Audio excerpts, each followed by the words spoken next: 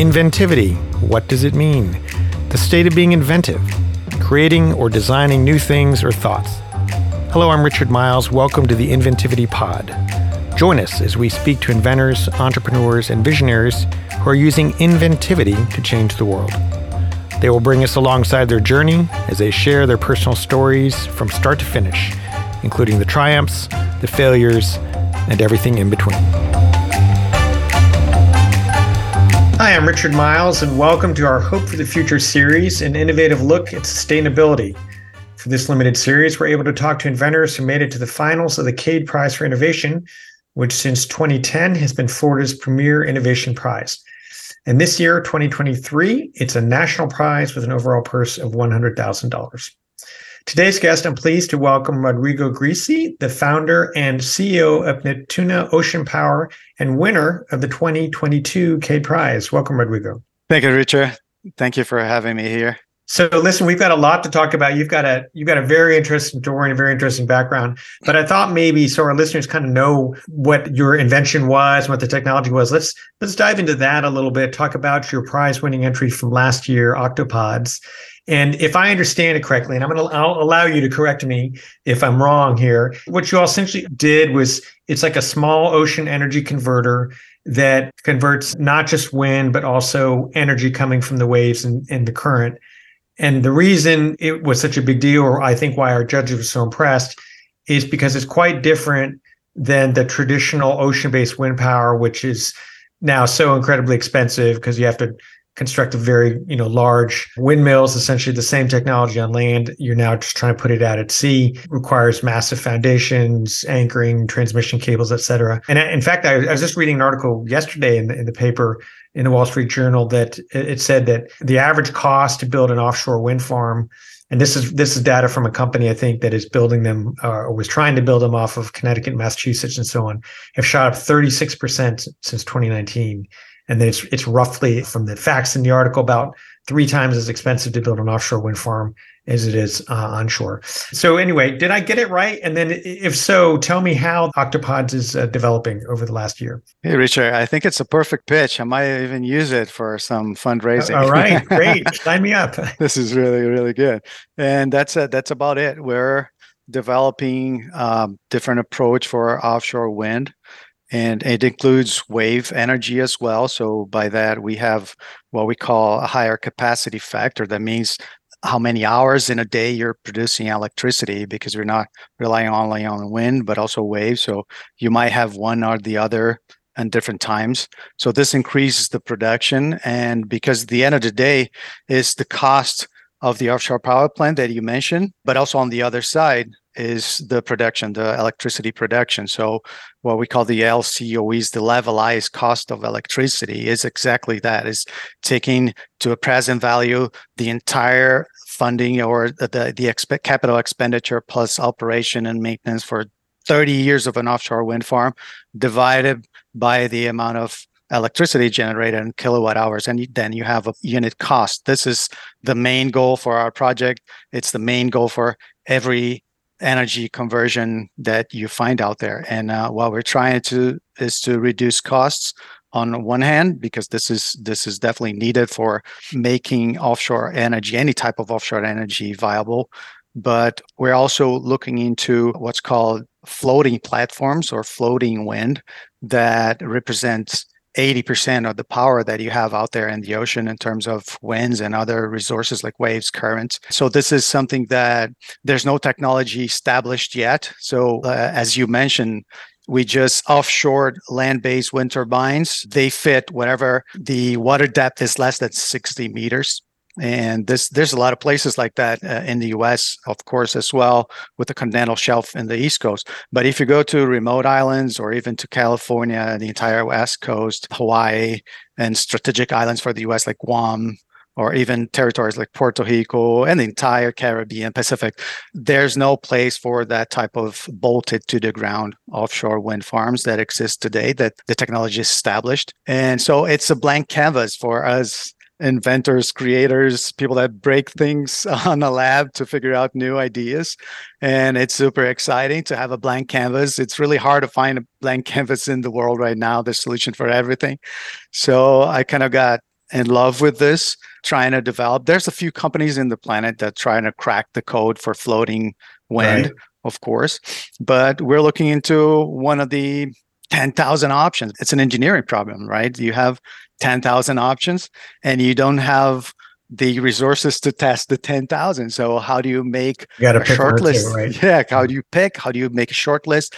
And especially how to use mathematical, numerical modeling and simulations, computer modeling, that this is the tool that we use a lot in our lab as well to funnel that into some fewer solutions that you can really go and invest in prototyping, testing out there in the ocean. So, Rodrigo, I'm looking at a picture actually of your prototype right now that I pulled up. And I just want to kind of create a mental image for our listeners of sort of what this is and how it works. And it looks to be, if I had to describe it, I'm trying to guess exactly how tall these are. They don't look that big. Is this look 10 to 12 feet tall, these buoys, or are they bigger than that? So it totally depends on the specific location. It could be configured to be 100-meter tall. It could be configured to be 10-meter tall. Okay. So it's the power that it generates that will set the dimensions and the sizing of the turbine. And the biggest innovation, you can call that, is that we're not using a regular propeller type windmill like you usually see. That's the standard, the established technology, like I said. We're using a vertical axis wind turbine. So the turbine spins around itself on a vertical mode. This brings the center of gravity all down. So if you look at the image of an octopus, you see that the generator, that's where most of the mass is concentrated, is down at the water level. So it brings the center of gravity down. And when you do that, it decreases the amount of substructure or the platform to hold any structure that's floating in the ocean when you do that. So the mass going down, everything goes down, the whole supply chain cost, materials, production, manufacturing, transportation, installation, because the anchoring loads goes down. So this is one of the key areas that we're looking into reducing the total cost of those power plants is by, one, of course, using vertical axis turbines. And this type of turbine has been studied by lots of government agency funded projects since the 60s. And for a land-based turbine, it didn't become the mainstream or the technology that really fits for that. But we believe for floating turbines, this is a big opportunity for vertical turbines come back as a winning design. And this is what we're simulating. All together with lots of other ideas and concepts that we're testing to reduce the cost all the time, or reduce the costs in one hand, or increase the production of electricity. So you mentioned as well that we're tapping into wind and wave energy and with the same device. The idea there is to produce more kilowatt hours in the same period of time. And then by that, the unit cost of electricity tends to go down. And so these would be deployed in arrays, right? So you're not just talking about a single turbine out there, you're talking about what, dozens or even more than that? So how many would you need to power, say, a small city of, say, 100,000 people? So it's definitely arrays. It's a wind farm. At the end of the day, it will be a wind farm, and it might be hundreds of them. But another advantage of using vertical wind turbines in this case is that the spacing between the turbines could be way less than the regular propeller type turbine because of the wake that's generated by the turbine. It's way less for a vertical. So you can have a denser area of turbines. So it reduces the footprint or the least area that you need out there in the ocean. And this is pretty important for navigation reasons, for fisheries, and for maintenance as well, for costs.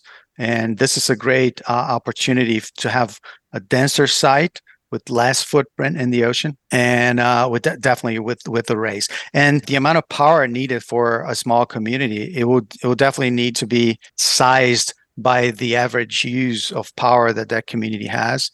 And we're looking into remote islands as our initial targets. And this is very interesting because the average US home uses more than 3 times the average amount of energy that on those islands we see.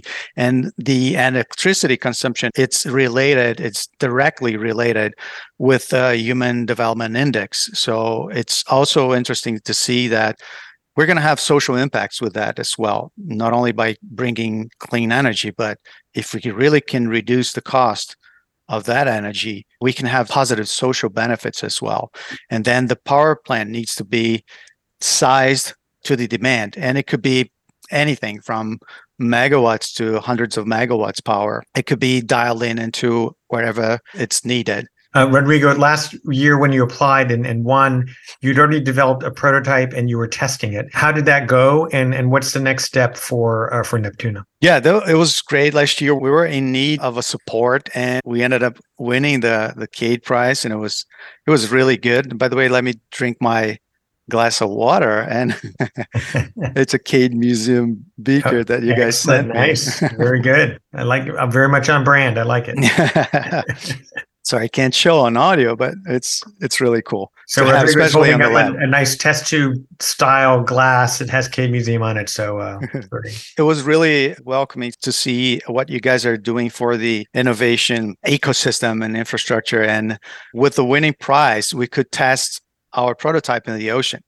And that was one of the key milestones in our development, to really go out there in the ocean, because we've been in a lab developing lots of computer simulations, computer fluid dynamics analysis, structure analysis. And when you go out there in the ocean, then you really see that you're so small, you don't know anything about anything, because right there, the number of variables is way bigger than anything you can simulate on a computer or on a workbench. And so the learning experience of having that prototype ocean tested was really important, not only for ourselves to really understand what we need to accomplish and respect the ocean, because I'm a sailor, I'm a kite surfer. I know that. I feel the power, and I know what is have a respect to the ocean. But a different thing is developing an engineering device that needs to live for 20, 30 years out there in the ocean. So the learnings were great. And it was supported by winning the Cade Prize, for one. And another important thing is that this allowed us to pursue the next steps that were fundraising for more experiments, more development. And with those data that came out from the ocean mission and the exposure that we got from winning the Cade Prize last year, allowed us to reach our next goal that was being funded by an NSF SBIR grant at the beginning of this year. Rodrigo, this is not your first startup, right? I think you've had at least 3 before this, starting in Brazil and then in Florida. Tell us a little bit about that journey. How did you decide, hey, I want to be an entrepreneur? What did somebody inspire you, or how did you get involved in that? That's cool. It's a long story. It's actually almost 20 projects, 3 successful ones. Actually, okay. And 7 and so the successes go on the resume, the failures though. Exactly. So 80% of failures. It's mostly failures. Mm-hmm. But I guess this is the way to crack any new invention or any code. You need to go through that. So you have to be emotionally ready for those failures. Mm-hmm. And this is something you learn by doing and suffering, and it's a mindset that I think it was in me since I got out of school. I wanted to test things out and create new solutions that some people value, because at the end of the day, this is the most important thing, is if you're adding value to someone that really needs what you're building, this is where you should go. It's not all the times things you love that you want to do that you will succeed like that. It's figuring out something that you love or you can love, and someone else really needs it. So when you find this intersection, I think you're going in the right direction. And we can love a lot of things, right? We don't need to go just in our hobby and try to make it happen. It's that flexibility that's the important thing in the mind of an entrepreneur, in my opinion, is figuring that out and finding something that you can love and you can be passionate about. And it can change, and you change, your personality change, everything changes. So being ready for that. And when I started in the 2000s, we didn't used to call startups. I was in Brazil, of course, not the same word, but even in the US, it's not the ecosystem that we see now for startups. Lots of methods, books, and lots of ways to do it, techniques. And it was not like that. It was just, we're opening a company and let's go after customers, clients. That was it. And trying to figure out solutions for clients was something that really inspired me to move forward. It's not an easy job because it's completely not stable. It changes. It's a lot of times even the companies that I had success with, I had some days that I almost closed down the project because we were not believing more in the project, or our bank accounts were exhausted. Things like that happen. It takes a big emotional toll on who's running the company, and usually your personal life with it, because the people you love will be involved in it. You're going to be thinking about it 24/7. You're going to be dreaming about it. I dream a lot, and in the middle of the night, I just wake up and jot down some ideas. So it's a life I love, and I've been doing it for a long time already. I'm an industrial engineer, specialized in mechanics, but I started working with software because at the early 90s and the end of 90s, it was a big new thing. It was software solutions. And I was also a consultant, and I knew a lot of problems companies had. And that was, I think, one of the best things, because as a consultant, you are out there learning and talking to people, and you know the problem they have, and you know the value that they put on those problems. And as a consultant, you're there to create solutions. And why not automate that through software? And as an engineer with this background, I was able to set up teams and build solutions for that. So 2/3 of my career was related to software. This is where the money was at the time. Software for business, not applications for consumer. All of my career, I succeeded on business to business initiatives, solutions that I could get closer to a client and experiment that in a business scenario. This is what I know how to do. I tried some B2C consumer type of solutions. It never went well.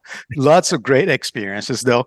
And there's people that are good doing that. So I learned that pretty soon that my focus should be business to business. And then a couple of projects later, one of the solutions we created was involving CGI, computer graphic images, and to sell images for e-commerce, especially home goods e-commerce. And it was something that we built in Brazil, in a small island in the south of Brazil.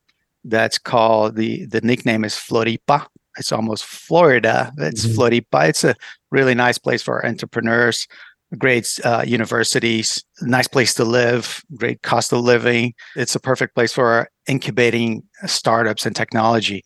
And we built over there. And once upon a time, we said, why not bring this solution to the US, where e-commerce market is 10 times larger than in Brazil? So it was a no-brainer to come to the US, bringing that solution. And it took a while for us to get the networking that we needed to sell to those companies. But we ended up hitting Home Depot, Lowe's, Wayfair, and that type of clients were using our solutions. And after a few years, another company got interested in our solution, and it ended up being acquired. And in my stories of startup, I never started a company thinking about selling it. I don't think it works if you do like that.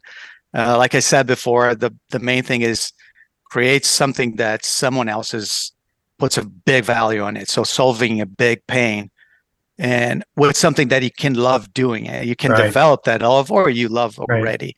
So finding that and working on that for a few years, long hours and long years, is the root for that type of success. In terms of financial success, this is one part of one side of the coin.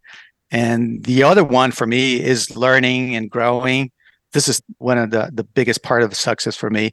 And the failures contributed a lot to that. I remember great times on the projects that failed. So this is a good thing that I have great memories and great friends as well. Rodrigo, I'm thinking this is an interesting twist. Usually the knock or the joke about business consultants is it's really easy for consultants to come in and tell you what to do because they don't actually have to do it. But you're one of the rare people who goes, no, I'm going to try to do it.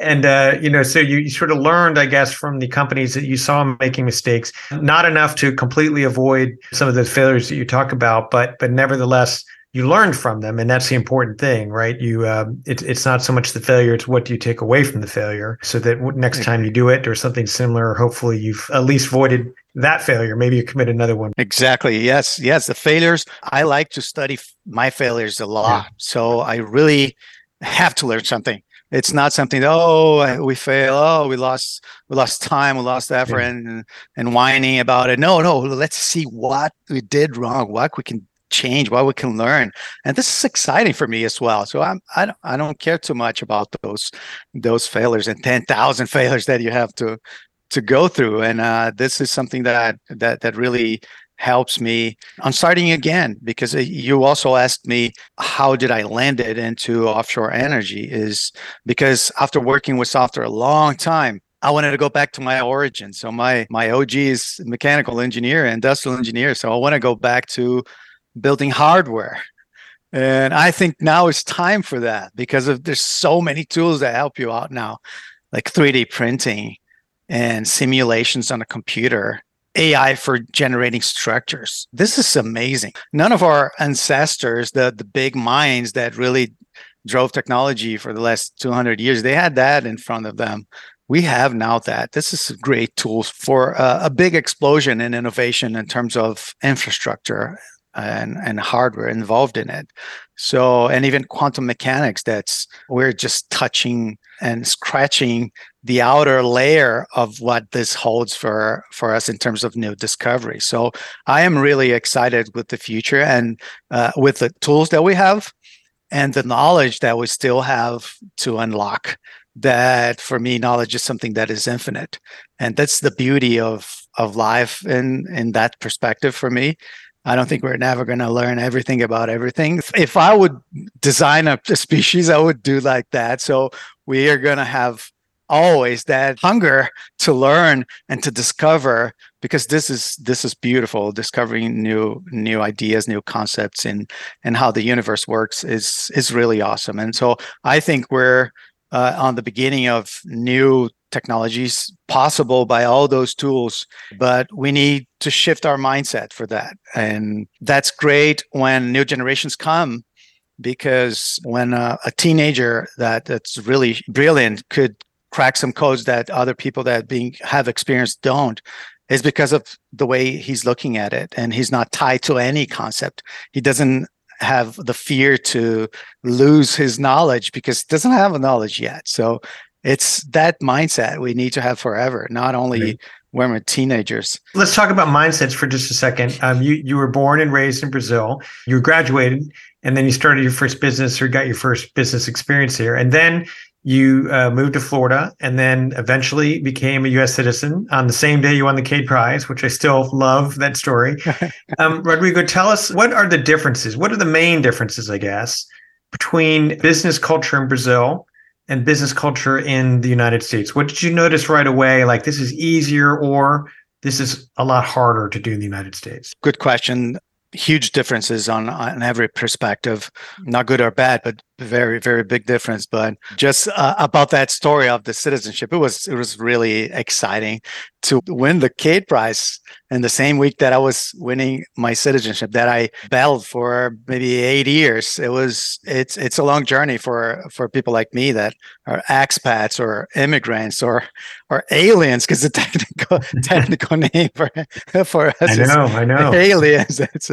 It's really interesting. But it was at the same week, my family, we're in four, my wife and kids, we were having the interviews separately. The oath ceremony was separated. So it was an entire week of interviews, and super excited and at the same time nervous because all the family was there. And then we had the Cade winning prize on 1 week, and then Hurricane Ian came. That's right, and exactly. pushed our timeline right there and the week. So, and even our podcast was changed because of a hurricane threat, right?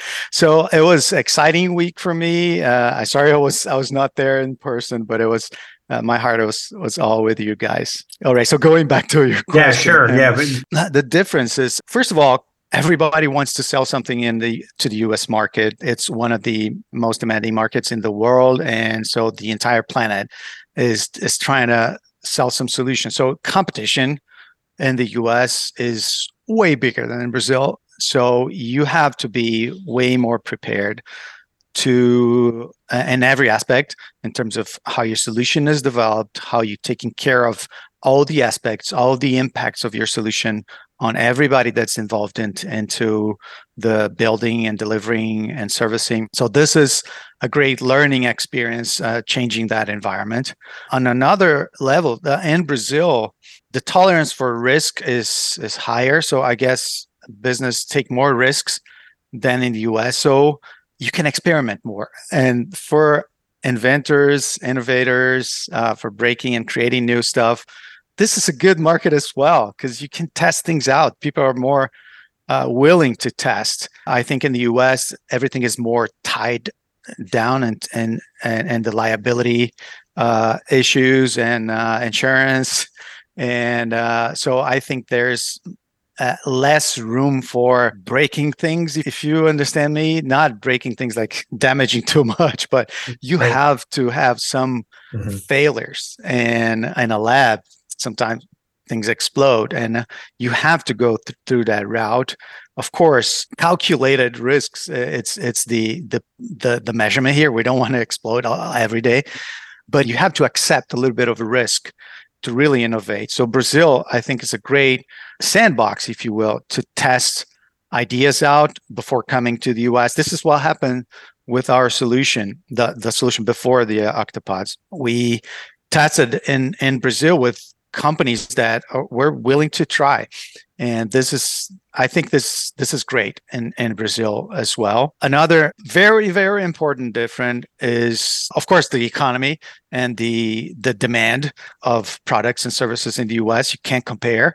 This last startup, when we started selling to the US, it took a long time because of the competition. But when we had our first clients, like Home Depot, for example, one order of Home Depot was larger than the entire annual demand that we had in Brazil, just to put it in perspective, the difference. So this is also important. You need to have revenue, customers, and you need a distributed product. So this is also really good in the US. And one third thing that I wanted to mention, and now this is for my current startup, because I'm working on something completely different that I worked before. It's more tied to my original passion, that is developing hardware solutions with the ocean. And that's ocean energy. This is something that takes 5 to 10 years to revenue. I never worked on a project like that. So I am learning a lot on how to hold your horses. You're not going to have revenue for that long.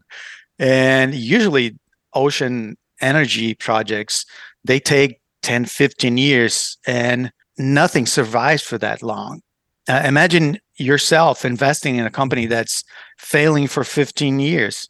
Even if it's your company, you can't hold it for that long. That's why most of the ocean energy projects fail, because it is a long haul and nobody survives. No investors, no family and friends. You start having problems with your relationships. So it is really, really a hard thing to do. But in the US, and right now, 2023, where human consciousness is different, there is more people supporting clean energy initiatives, increased resilience, because we're seeing the results of damaging natural processes already through storms. We mentioned 2 storms in our conversation that changed a little bit. Imagine remote islands that really survive on that. So in the US, you have more support, especially for research and development. I think this country made a really good job on setting a system that supports innovation from basic research, from fundamental research, and to research and development testing. Those phases that nobody makes money out of it, because you have to test a lot of things. And we were just finishing one of the tests we need to do for our prototype. It's just one simple test. So it's about the water break, how we can use water to break our turbines on severe weather. This is one feature. It's taking more than a month of 3, almost 4 people, lots of materials, just to make one test. Imagine the whole thing. So it takes a long time. And this country is set up to support that.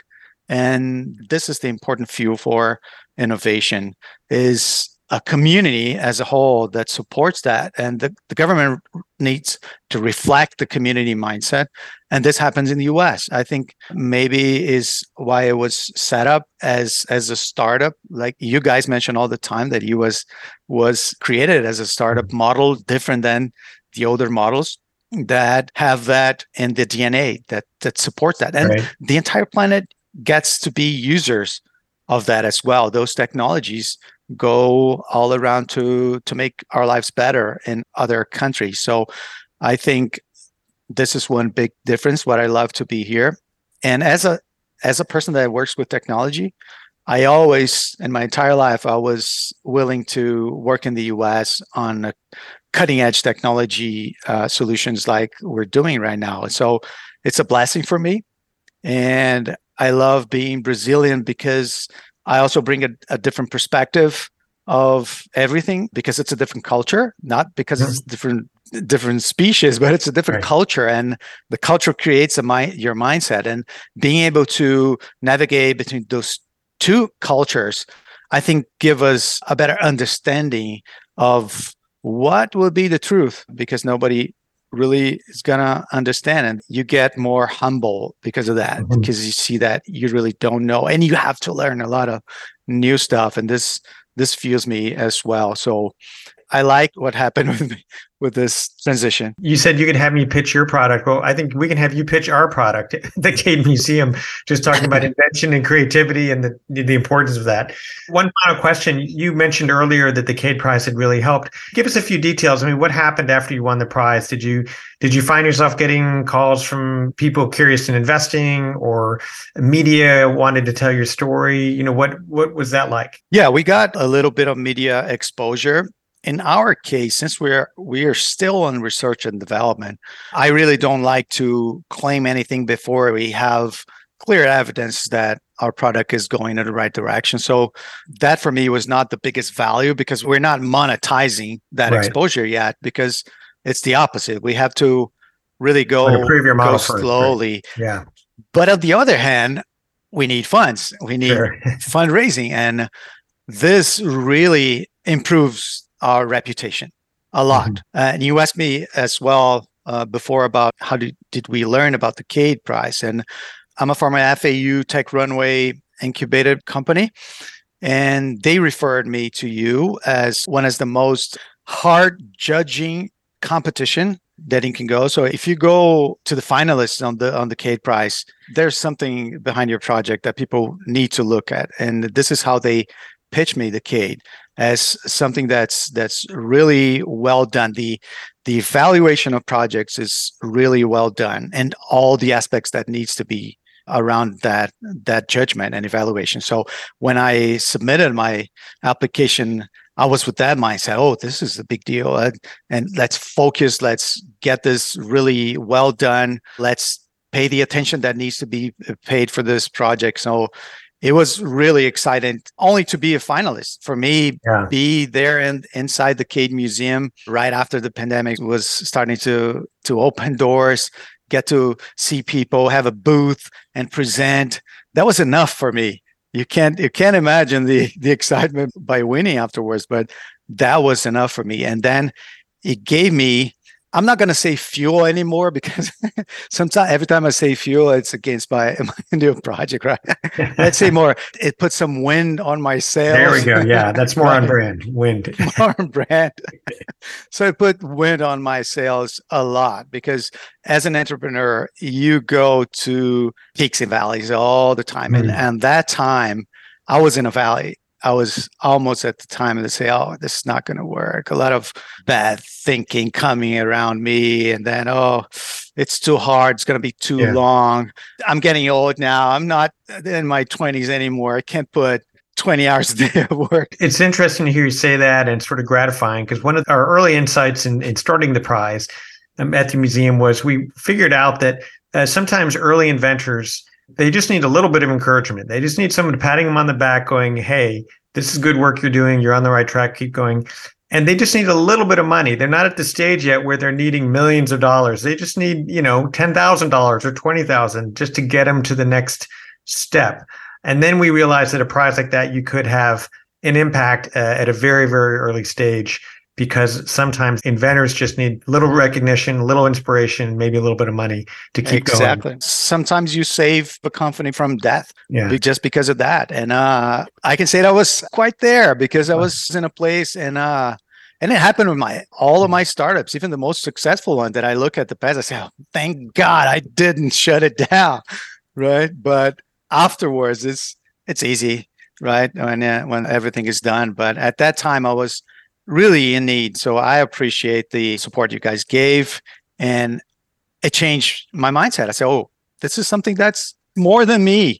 It's something that I need to do, because it's in front of me. It's happening, and things start happening around you when you put your mindset on that. And then with the funding, like I said, it helped us to take the prototype out there in the ocean and learn a lot and get more data and unlock the next stage, that was get a research and development funding from the NSF. This is what I'm working right now. I'm working on a second version prototype that has more improvements, more features, advanced technology that we're developing to take it to the next level. That is not yet a product. So we're not going to have customers too soon.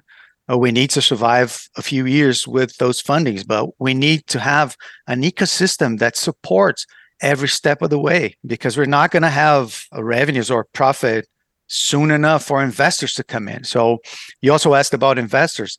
We're not in a time for private investors to come in, because it's too risky. So where do you go? It's a lot of money, because it's hardware. It's not something that you can do yourself on a computers. You need material. You need to invest. Even ocean testing. We did a simple ocean testing in the past. The next ocean testing, we need research vessels. We need a safety crew. We need permits for overnight. Yeah, none of that is cheap. That's another level. And so how do you go through that with being a startup? You have to rely on the ecosystem, and you guys make this ecosystem exist. So I'm really grateful. That's a great note on which to sort of wrap up the podcast. So just listen to your story again, and I already know your story. I'm still inspired, continue to be inspired. I'm happy for you and your team. We wish you the best. And here's the deal. Once you guys are at Wall Street ringing the bell after your IPO, we'll have you back on the show, and you'll tell us the story of how you took this company public. All right. Talk to you in 20 years. 20 years, right. Yeah, exactly. No. But you're certainly, I think you're an inspiration to a lot of people, Rodrigo, the work that you've put into this. And again, it's just an example of what a good idea can do and the impact it can have. So wish you the best of luck. Rodrigo, thank you again very much for being on the show. And we look forward to having you back at some point. The Inventivity Pod is produced by the Cade Museum for Creativity and Invention, located in Gainesville, Florida. Richard Miles and me, James DiVirgilio, are your podcast hosts. Podcasts are recorded at the Heartwood Soundstage in Gainesville and edited and mixed by Rob Rothschild. Be sure to subscribe to the Inventivity Pod wherever you get your podcast, and leave a comment or review to let us know how we're doing. Until next time, be inventive.